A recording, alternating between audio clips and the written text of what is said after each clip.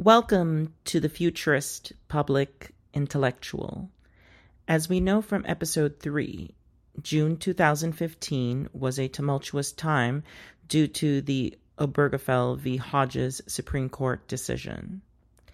At the time, the BGLQT community popularized a hashtag and catchphrase that embodied everything that is wrong with BGLQT activism. Hashtag Love wins. This expression is, in some ways, even more problematic than gay marriage itself.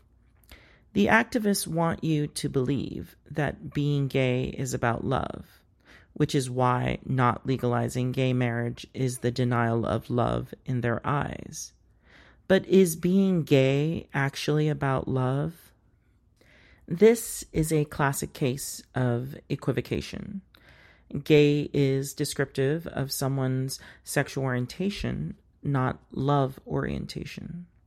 The term bromance evokes the distinction that exists between a person's sexual desires and a person's love nature. Sex and love can certainly coexist between two people of any biological sex or gender, but the problem is that they frequently exist alone.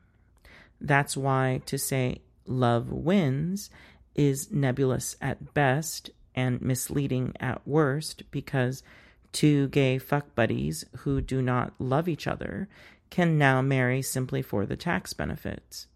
Heck, two straight buddies could marry each other for the benefits until they find actual wives.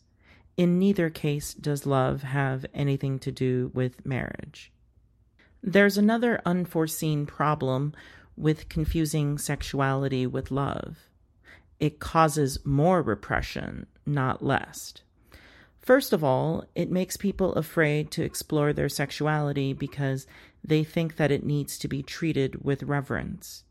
It's doing the same thing to BGLQT people that it does to straight people when sex is only allowed in the same breath as love.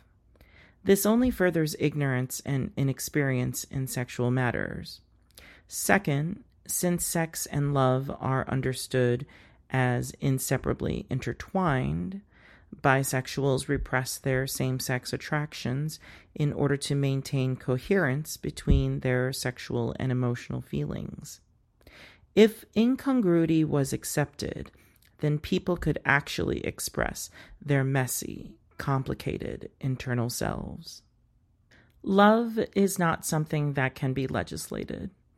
Even if two males or two females were secretly lovers, what can the government really do?